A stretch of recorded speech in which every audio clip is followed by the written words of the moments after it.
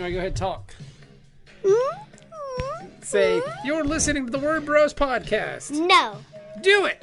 No. Do it. Say, you're listening to the Word Bros podcast. Do it. You're listening to the Word Bros podcast. TheWordBros.com.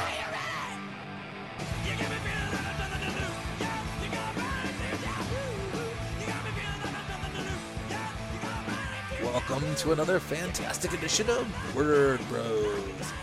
I'm Kevin Kyle. I'm Bob France. Kevin, who's our guest today?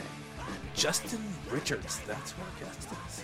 They have a fantastic book on Kickstarter right now. And Kevin, what's that book called?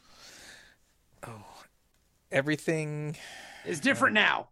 is it? Yep, it's Everything is Different Now. As right of this minute, it's different. Yes, everything is different now. Because when we were recording the outro, I couldn't remember the name of it. Then we do the intro, and Kevin can't remember. So everything is different now. Everything's way different. Yeah, so it's awesome. And Finger Guns for You. Yeah. Great See? book. And See? Justin is the author of Finger Guns. Really cool person. We're very excited to have him on. So let's talk to Justin right now.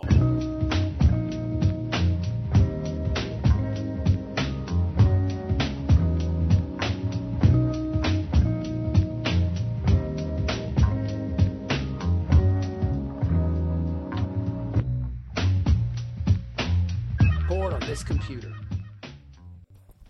Justin, what's up? What is up? What's up? What's up? That's all you got? I hit record and now you're quiet as a church mouse on me? I wasn't sure. What is up?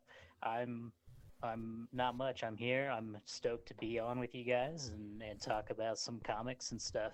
Yeah, buddy. Now, Justin asked in the pre-interview, like, do you guys have any questions? And I was like, no, we just kind of talk.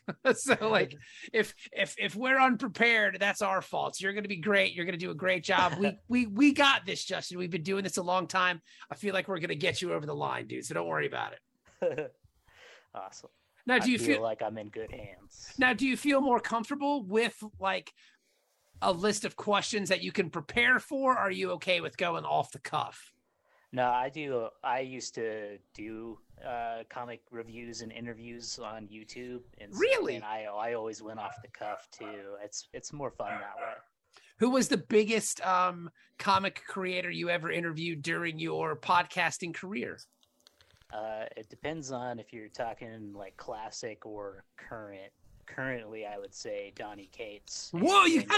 How'd you get Donny Cates? Nice. I was a super early fanboy before he went to Marvel, and so we hit it off and we're kind of buds. And so yeah, he actually came on my show like 4 times. Damn, that's pretty cool. Nice. So, That's great. So it's safe to say that you knew Donny way before he became like the superstar hot shit dude that he is now. Yeah, by like a couple years. That's awesome. So how did you discover his work? Just by doing the reviews on YouTube. Like our niche that we kind of went for was like covering smaller press books, so stuff from like heavy metal and like Scout, and even like we covered Vault's earliest stuff, and same with Aftershock and all that. So That's cool. He was doing books with all those people, and they were all really rad. So I just caught on early and was like, "Yo, your stuff's dope," and then we just got to talking. That's pretty neat. So That's then awesome. who's the most classic person you've talked to then? Probably Howard Chaykin. Oh, Kevin wants to get Chaykin on this podcast. We just haven't gotten around to it. How was Chaykin? He's a character. He'll keep you on your toes too, and like the way his schedule worked. We had to do it at like 7 a.m, so I was super tired. And he talks a lot, and he's hard to keep up with sometimes. He's a little intimidating, I won't lie. I can see that. I can see Chaykin being intimidating. Kevin's had more interactions with Chaykin than I had, but Kevin swears by him. He's a super smart guy. He's very intelligent and well read, and he's always got something interesting to say, at least. Yeah, that's the exact vibe I would say. Is like I don't always love everything that he's written, but he's definitely an interesting person and the character. Now, And like no one knows more show tunes than Howard Chaykin. Really? In all of comics. I would place this bet right now on this podcast. So if you know someone who knows more show tunes than Howard Chaykin, I point them out. Like there it is. There's your open invite on Twitter. I've never been much of a show tunes guy. Like there are a few musicals I do enjoy, but I can't like just sit down and listen to a bunch of show tunes. Like that's not my jam. I mean, same. I mean, I'm with you, but he was talking about musicals and asking if I have you seen this musical? And I was like, no, I'm not a big fan of musicals. And he was definitely he was scathing about that. Now, Justin, you said you're not a musical theater guy. How many musicals do you think you've seen in your whole life? Like in person or just like, in general, like movies or fucking high school presentations? Probably just the classics mostly. I sought out a couple of like I remember when they did, remember Green Day did a Broadway show for that's right. Yeah. American Idiot album, which I love that album. And so, yeah, I scoured YouTube to like find clips of that one and stuff. That's cool. Nice. But otherwise, yeah, you see the classics here and there with like Les Miserables and Grease and the like, but not a whole lot otherwise. See, I've never say that I'm cultured in it. I've never seen Les Mis. I've seen Cabaret, which I very much enjoyed. Of course, I've seen Hamilton because I have a daughter who's obsessed with it. I've seen Grease. You never saw Grease? I saw Grease. Yeah. Oh, you said Grease? Okay, cool. Because Olivia Newton-John just passed away. So I was, Oh, that's sad. That is sad. Yeah, she died. She's 73. Only 73. I didn't realize she was that. I didn't realize she was up there like that far in age. See, I thought she was much younger than 73. So did I. Yeah. So when you say 73, it doesn't like really register that like because like the last picture I saw of her, she looked really great. She looked like she was in her 50s. Yeah, I guess she was the oldest cast member of Grease. Something like that. So I don't. Who the hell knows? Well, John Travolta aged much worse. Oh yeah, that's got to be Scientology. That's all I can chalk it up. L. Ron Hubbard takes his toll on you. Maybe what happened was Tom Cruise sucked all of his life force out, and that's why Tom Cruise is still so young and vibrant. Basically Scientology is a ruse for like Tom Cruise to put people in a chair and like they turn like the switch and it sucks your life force out, and then he goes to like Oprah Winfrey and jumps on couches and shit. Something like that. Okay, this is a comic. We're gonna get sued. I know that we're getting sued. I might not even put this episode. I might edit all that out. No, to ensure people can hear Justin's message for his Kickstarter. Is it about Scientology, Justin? It's not specifically about it. It's just. Well, I mean, it's a book of shorts. Stuff. I don't see why you couldn't do a short about Scientology right now, right? Absolutely. That's the best I'm answer. I'm taking notes right now. You're welcome, Justin. You'll get a special thank you on the next one. I'll take that, dude. I mean, we're down for whatever when it comes to stuff like that. Thank you. So tell us about the Kickstarter. You've got this is a collection this is like an anthology of one, basically, right? Yeah. It's kind of a way, some could argue that I'm being like I'm showboating or something. I don't know, because I hogged the whole entire mini anthology to myself. But that's essentially what it is it's a collection of shorts between 1 and 4 pages. So I kept everything really low, both kind of as a challenge and also to keep the book within reason and so that I could get artists to be able to have time to do it. Well, I mean, that makes sense because we've always thought about doing an anthology with other people, but the challenge of it is you got to make sure everybody gets their shit done. So with you doing the anthology by yourself, if it doesn't get done, only you're to blame. Yeah. And we kind of did that concept when we did Ninja Nuns too. So it was kind of like what we were doing there was we each wrote a story. Because Chaz, our editors, are writers too. So he wrote a story. We each wrote one, and then we all edited each other's stuff, which was fun. It was just to do it for fun. So did you do something like that, or did you just find artists that you thought were like, these artists are awesome and I'd love to work with them on something, but let's try something smaller just to see if it'll work out? Is that how that was? Yeah, more like the latter, where I did bring. This is the first one I've done of these that I brought an editor on. I'm working with Shell Abinator, and she's great. Michelle's been awesome from the get go, and just like really been somebody that I could like bounce ideas off of. And when I think of something, I can go, "Is this complete shit, or is it something?" And she can confirm or deny. And then from there, yeah, it was just picking out artists that I'm kind of friends with that I've wanted to work with for a long time, and just seeing if they had time to do 1 to 3 pages. That's awesome. Now, when you asked, were you surprised that you got yeses? Was there anybody who surprised you with a yes? Chris Sheehan. He's good. Yeah, I've been wanting to work with them for a long time, and they're always busy. And so I was like, 2 pages. Can you do 2 pages? And they were like, it's going to be tight, but let me try. And then, yeah, we got it to work. So that one was really cool. Nice. That's awesome. That's great. It's nice when things like that work out. When you get the 2-pager from the artist you really want to do something with, because comics is, as you know, and I'm sure the listener might not, but it's such a, I always tell people when they're starting out, it's easier to get an artist to commit to a shorter project. Definitely. Yeah. That's kind of where this is almost me showing that lesson of just like, I've tried to do a full OGN with an artist, and I've done various amounts of shorts and tried to do pitches, and things just move so slow and everybody's so busy that a lot of times it's just easier to do something like this and just get somebody to do a couple pages at a time. Yeah, that's it's a great idea, man. It's very smart. Your Kickstarter is currently up right now. The book is called Everything is Different Now. Everything is Different Now is a Rage, capital RAGE, filled collection of short comics written by Justin Richards. I'm just going to say this, speaking to you in this limited amount. We've been talking now for about 15 minutes. You don't seem like a very rage-filled guy. What pushes your buttons? What gets you going? The world, it's a lot of that.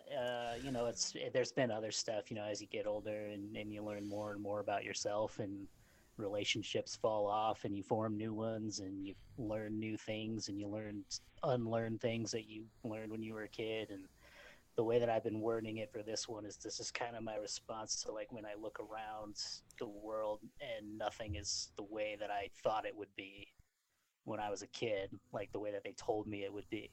There's no white picket fence. There's nobody can afford a damn house. The economy sucks. Racism is still probably more prevalent than it's ever been in my life. And, everything else going on the political spectrum. There's quite a bit to be enraged about, really. I mean, you're not wrong. But do you find, how do I word it?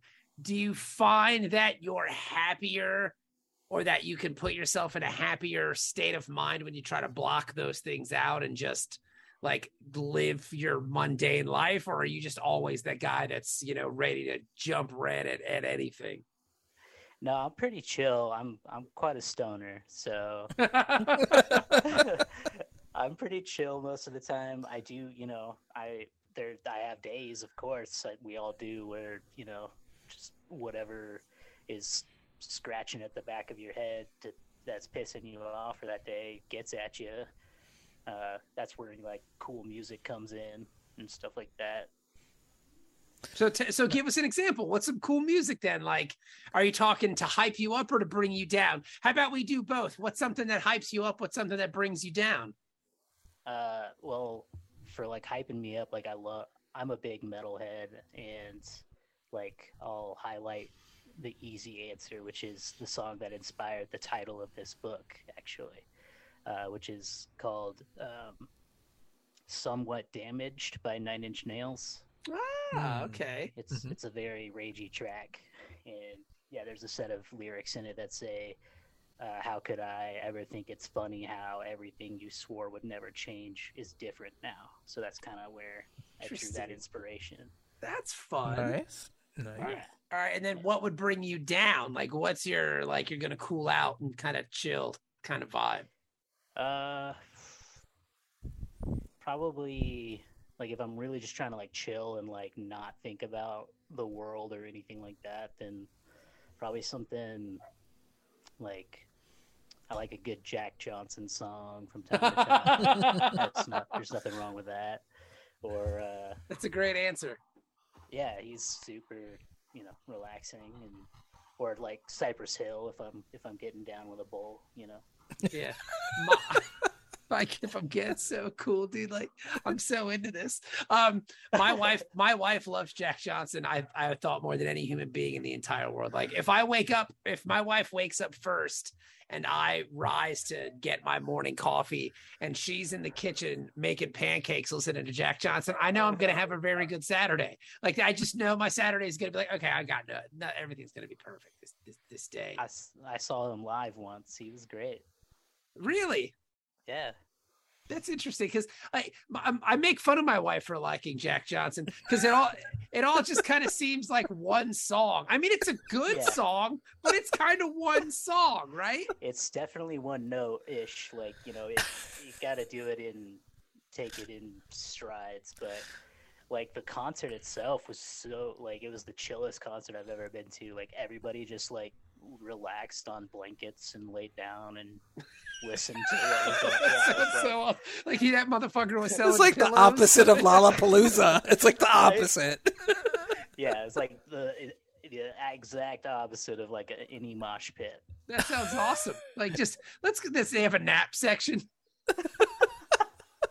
But you need that. Like you need that. My kids would make fun of me because every morning during the pandemic, I would wake up and I would play Ella Fitzgerald and Louis Armstrong. They have these records that they did together called like Ella and Louis Again or Ella and Louis. And I would turn it on every day. And my daughter would be like, why do we listen to this every morning? And I said, because it's impossible to be in a bad mood if you're listening to Ella Fitzgerald and Louis Armstrong. Like you just can't. You can't turn that smile upside down if you're listening to something like that. It just puts you in it's a good way to start your day. Yeah. Music is great that way. It's transformative. Yeah. Jack Johnson, huh? That's awesome.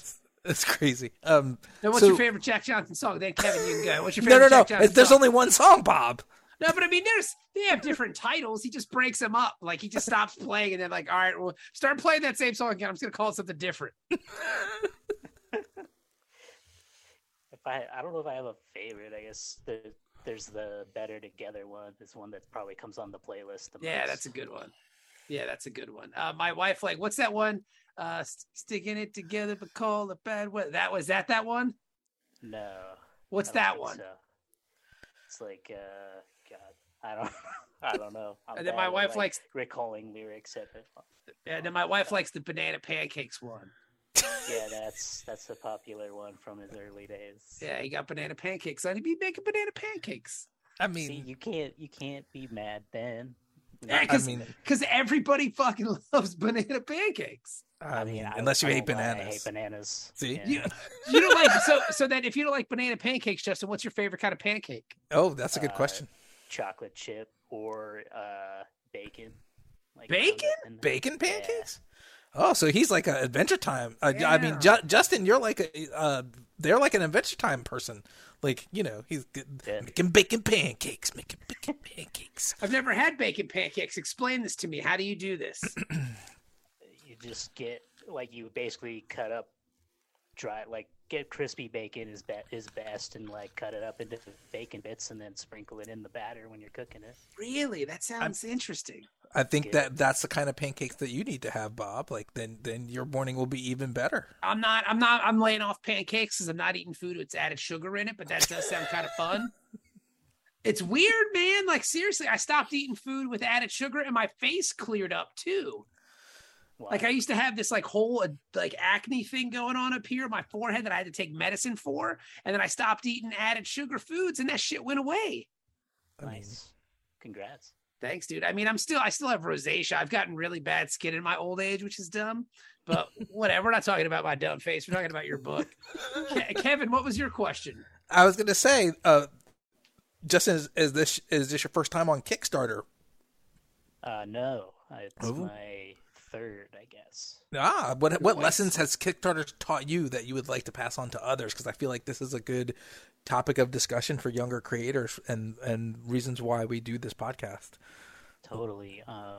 One thing that I've learned early on, like I was super obsessed with getting everything done super early and on time, and like you learn kind of where you can get away with some stuff where you don't have to stress about something until closer to the campaign launch. And that includes like the pre-launch follower count. I think that is not something that anyone should focus on, to be honest. Really? Yeah, because every time that I ever have done one, I get like a max of maybe 30% conversion rate. So Yeah. And the followers come whether or not you have them pre-follow, like before the campaign launches, or after. Like I think even this campaign, which is my most experienced one, I think I only had like 20 followers or so when we launched, and I'm up to 100 now, I think, or 80 something at least last time I looked. So the followers, the people who want to be notified, they'll come whenever they come. It's not something you need to stress about. And I would say hire an editor if you can. A Kickstarter editor or a book editor? A book editor. Definitely. If it's somebody that wants to do both, then great. Like Michelle has been super helpful on helping me make decisions for the campaign and doing our rewards together and stuff like that. So there's a little bit of crossover. That's cool. I dig that. Because Kickstarter is one of those things that every time you feel like you got it figured out, then everything changes. It changes. And then you're just like, oh, shit.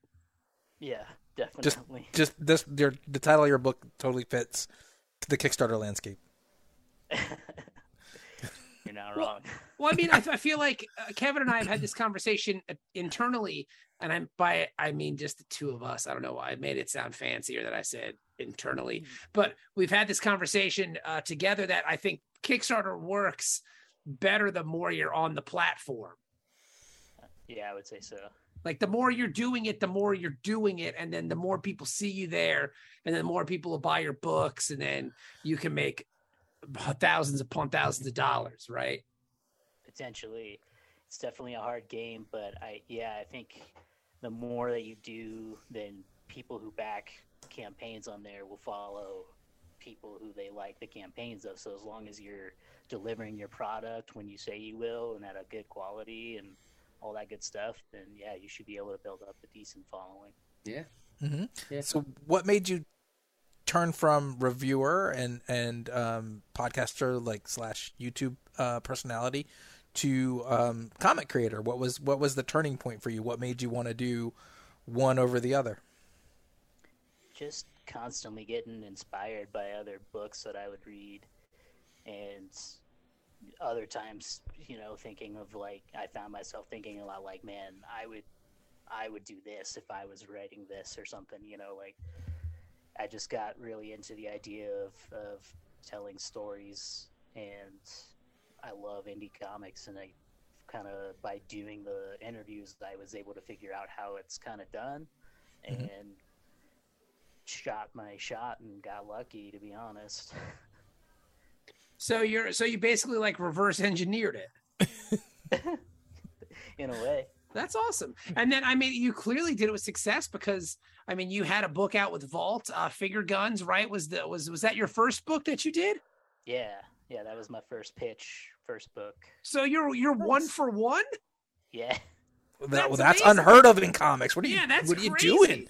Exactly. That's why I say I got lucky. I know lots of talented writers who have been pitching for 5 years, not gotten a book. So I was very blessed and lucky to get my shot with Vault. Now, I don't know. Again, we've only been talking for half an hour, but when you said the word blessed, I feel like my mom forced you to say that. Is that a term you use a lot? You don't seem like a blessed guy. I wouldn't tweet #blessed or anything like that. I'm gonna tweet it when this airs. It would say #blessed. We had Justin on, and they were incredible.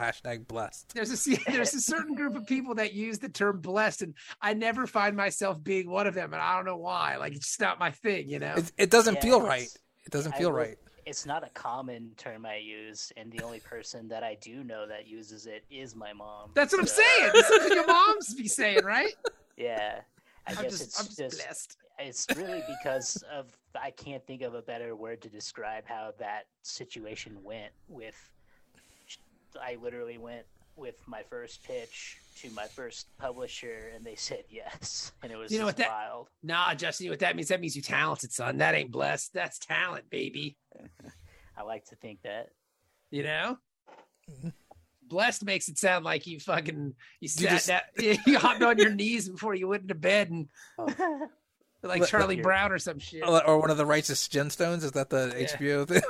Danny McBride. Yeah. Like you're Danny McBride and you were like, I need to be healed. Give me my comic, please, Lord. And you like bent down and then the light shined on you and Vault delivered. It was like, oh. However people get their contracts, you know. Now, if you were going to be blessed, what God would be blessing you? That's actually a big theme in the book, to be honest. Really? Okay. Nice. Yeah. Wow. You know, I grew up in a religious family. I grew up in Idaho, so very rural. Yeah. Right-wing views all over the place, and guns everywhere, and all that kind of stuff. So that was kind of my default as I, left school and stuff. And it's been a long journey and a big change over recent years. And like, that's where my relationship with my father has kind of gone downhill.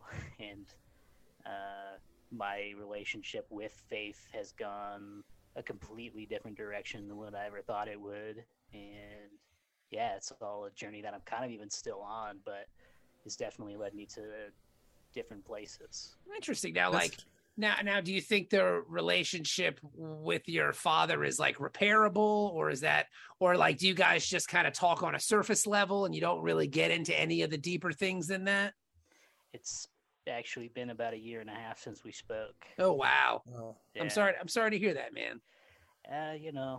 I know it happens, and it's part of changing and growing up and discovering who you are and things like that. So it is what it is, and you kind of learn how to deal with it. And and sometimes that means writing a comic book about it.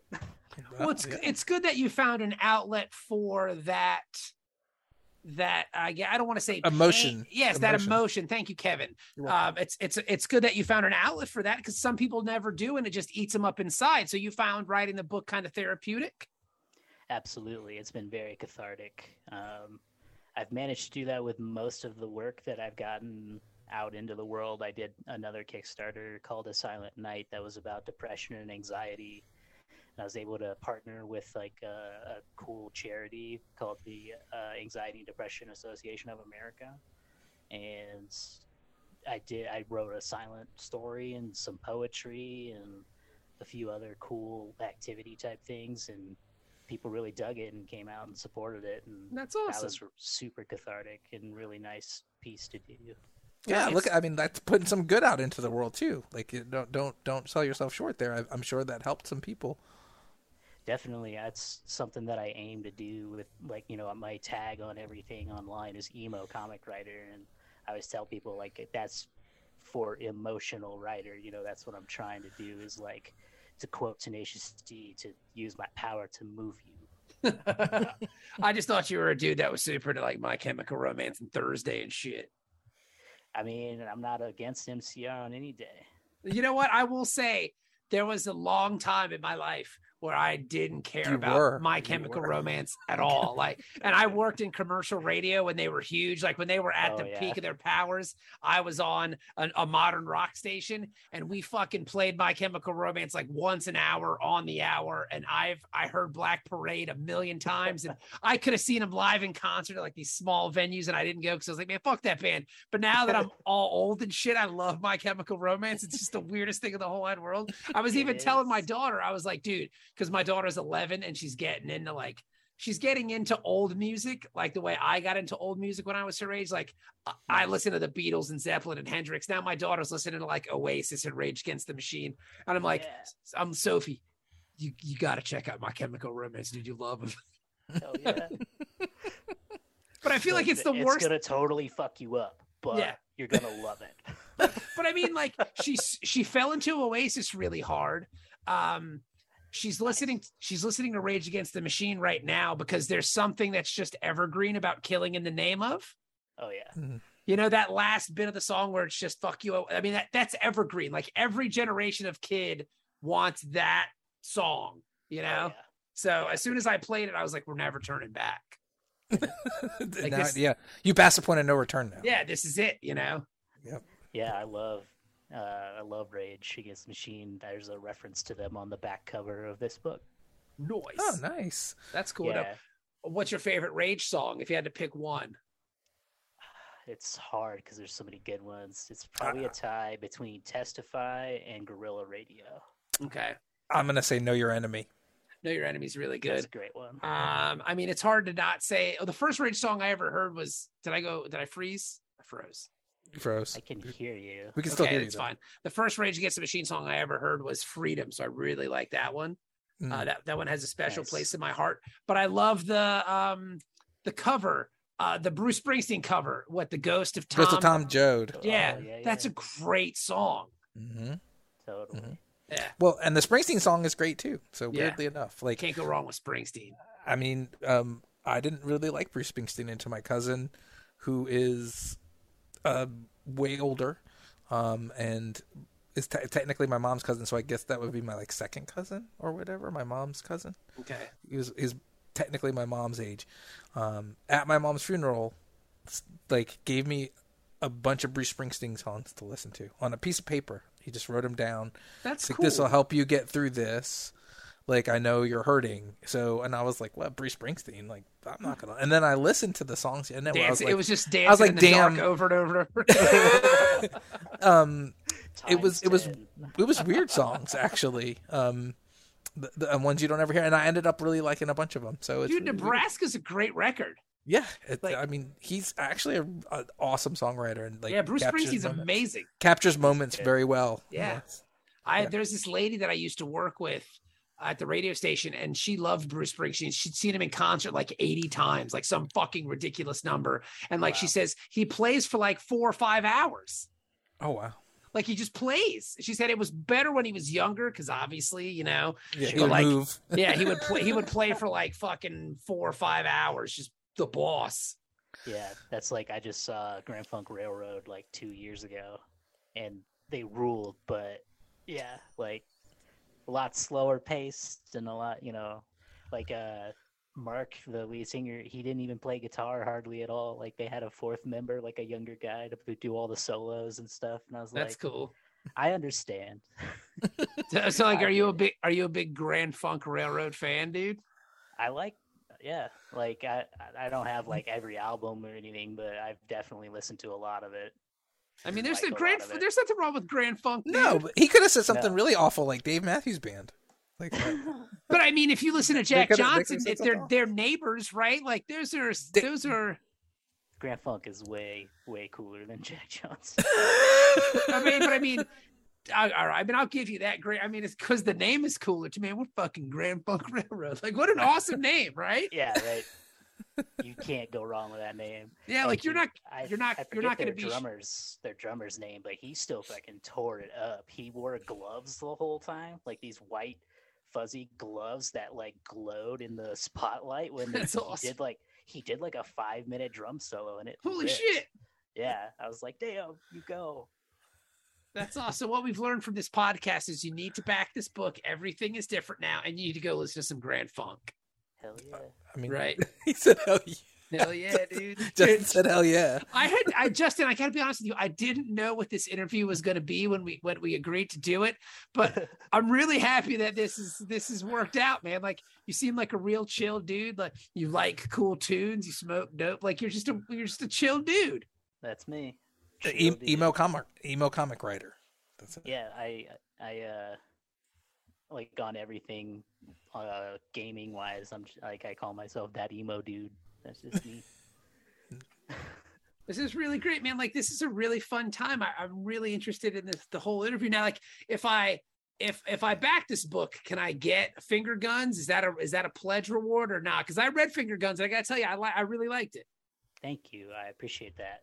And yeah, there's one tier that I believe I named it All the Rage and More, and it gets you a Silent Night, my old Kickstarter, and a trade copy of Finger Guns. There you and go. Nice. I'll sign all of it. Nice. Yeah, because Finger Guns was really good, man. I dug that. Thanks. I'm really, really proud of that book. I can and how see it came why. out. Now, I don't want to go back to it, but like Go ahead. in Finger Guns, there was like a rocky relationship between one of the characters and their parents. Was that something that you kind of wrote from experience in dealing with your dad, or did that happen later?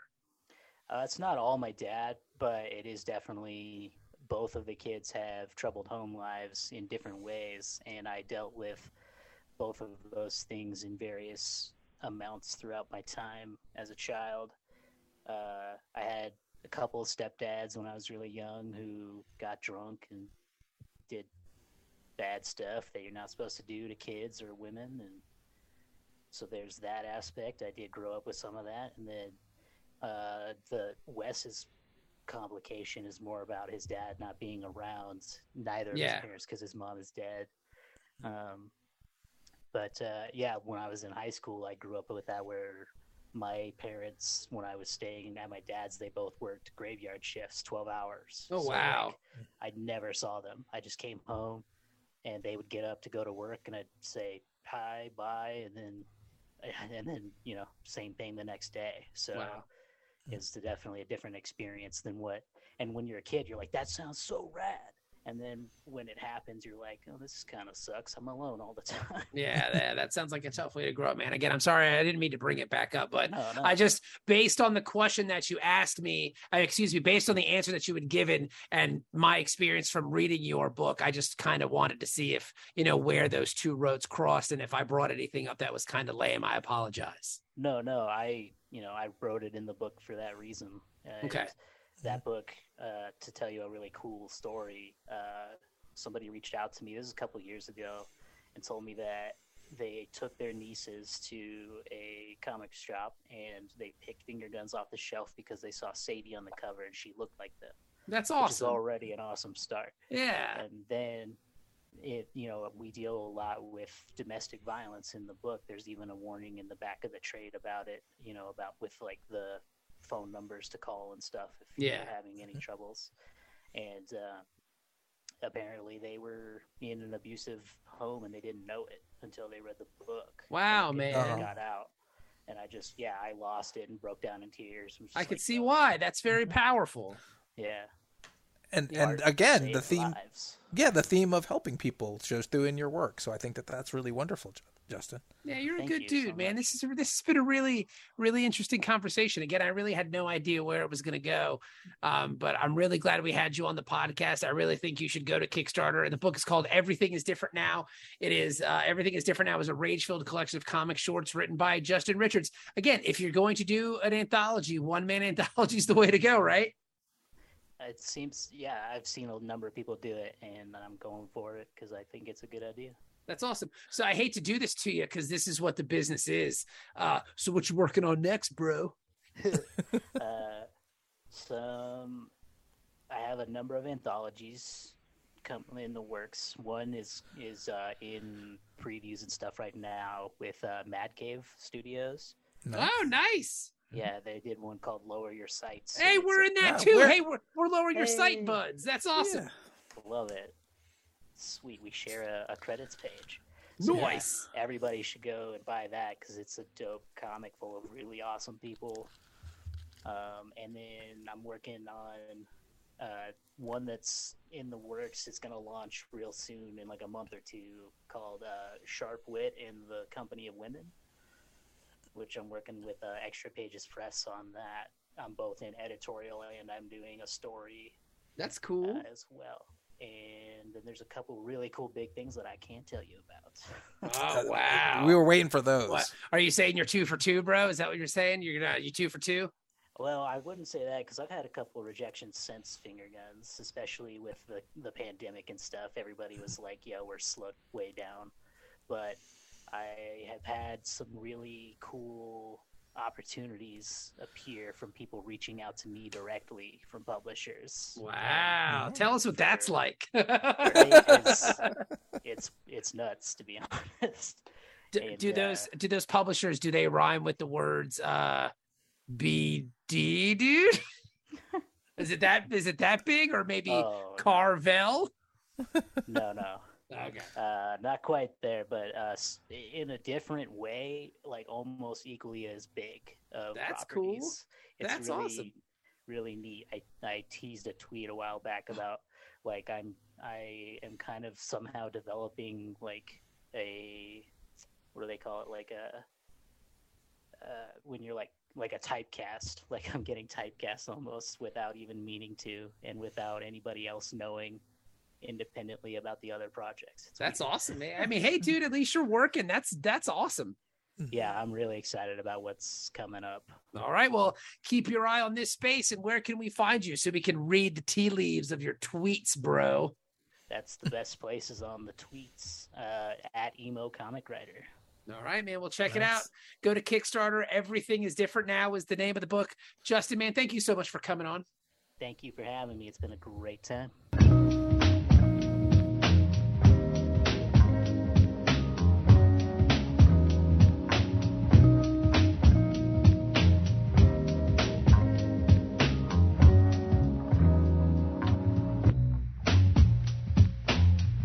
That was Justin Richards. They have a Kickstarter live right now. Kevin, what's that Kickstarter called? Everything is Different Now. And it's live right now on Kickstarter. So go to Kickstarter.com and find that book and back that book and support that book. The book, that Kickstarter project, all the Kickstarter projects. They were a very cool dude, man. We really appreciated them coming on. So that was awesome. Yeah, they were great. We had a great time. We had a great chat, and it was fun to learn all this neat stuff about Justin. And they were telling us about how this was inspired by music, and a large chunk of our conversation was about music. And this is a fun show, Bob. Yep, I'm glad to be here with you. Hey, me too, man. And that was neat. That I didn't know that we were at that same Smashing Pumpkins show. That was really interesting. It's really funny, isn't it? I remember leaving that show going like, man, Billy Corgan can't sing. Is that what you did? Yeah, like I remember like going like, wow, this was a lot of fun and it rocks, but man, his voice is just not the same. It was weird because I remember leaving the show going, it's really weird that they played a Pantera cover. Yeah, I don't remember that. They played Walk at the very end. Oh, that's cool. Very strange. Very strange for them to play Pantera. I saw 2 shows at the ODU Fieldhouse. I saw Smashing Pumpkins and Stone Temple Pilots. And Stone Temple Pilots was always really good live. Like, say what you want about them as a band. I know they had some goofy songs and like people made fun of them and stuff, but they were really, really good live. I never got to see Stone Temple Pilots live. I saw Stone Temple Pilots, I think 3 times. Wow. And every time I saw them, I really enjoyed them. Soundgarden was good live. I imagine that would have been really Alice fun. in Chains was wonderful live. I always wanted to see them live, but I never got the chance. It's weird because their guitar player is about as tall as you are. He's a very tall dude. Jerry Cantrell. Yep. Yeah, Alice in Chains was one of my favorite bands in high Me school. too. Yeah. Me too. I lived with that Dirt album forever. Oh, so good. I lived with it. Like I didn't come out of my seat. When I loved stuff, it would just. I had a 5-disc, or maybe it might have been 3-disc. I don't remember. Nice. It's so long ago. In my car. Oh, So that's they would just live in there, and you could put the Yeah, CDs in your car, and you can have more than one. And you put that little, like it was like a cartridge in there. Yeah. So then there would just be one CD that I always left in there, and like Liquid Swords did that, and Dirt did that. So, Now, what was your favorite song on Dirt? ooh, that's a good question, man. What's the third? Rain When I Die? That's a good one. Yeah. Yeah, I really like Down in a Hole. Down in a Hole is a great song. Yeah, Down in a Hole is good stuff. I loved Alice. I even had the Alice in Chains shirt. I did too. That was but I had the shirt that was Lane Staley's broken foot. Oh, the one, the X-ray of it. Yeah, I had the X-ray of his foot. Now, you never got to see them, you said? I never saw them live. I saw him play with a broken foot. Oh, that's awesome. One of the shows he was fine. And the other show I saw him at, they were with Ozzy Osbourne and Sepultura at the Scope. Oh, that's cool. Norfolk. That's awesome. And he was in a wheelchair, but his leg, he was in a cast. And he was singing from the wheelchair, but then he stood up when they did like, what's the first song on Dirt? Them Bones. Yeah, they did. That song rips, dude. That's a great opening track. As opening tracks go, that's a good one. I also liked Godsmack on that album because it was like, how did he get to do that with his voice? Oh, that band is awful. That band sucks. It's awful. They're the worst. Yeah, that band's awful.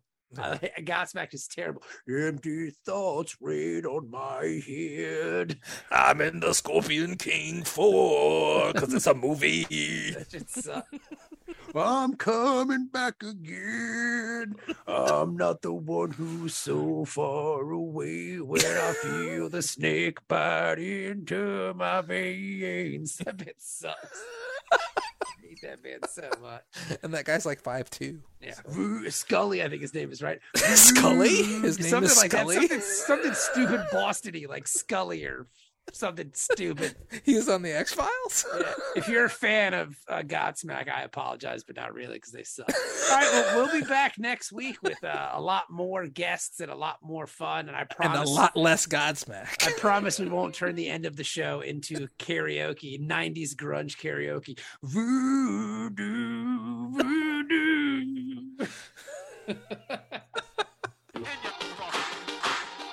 You're listening to the Word Bros Podcast, thewordbros.com.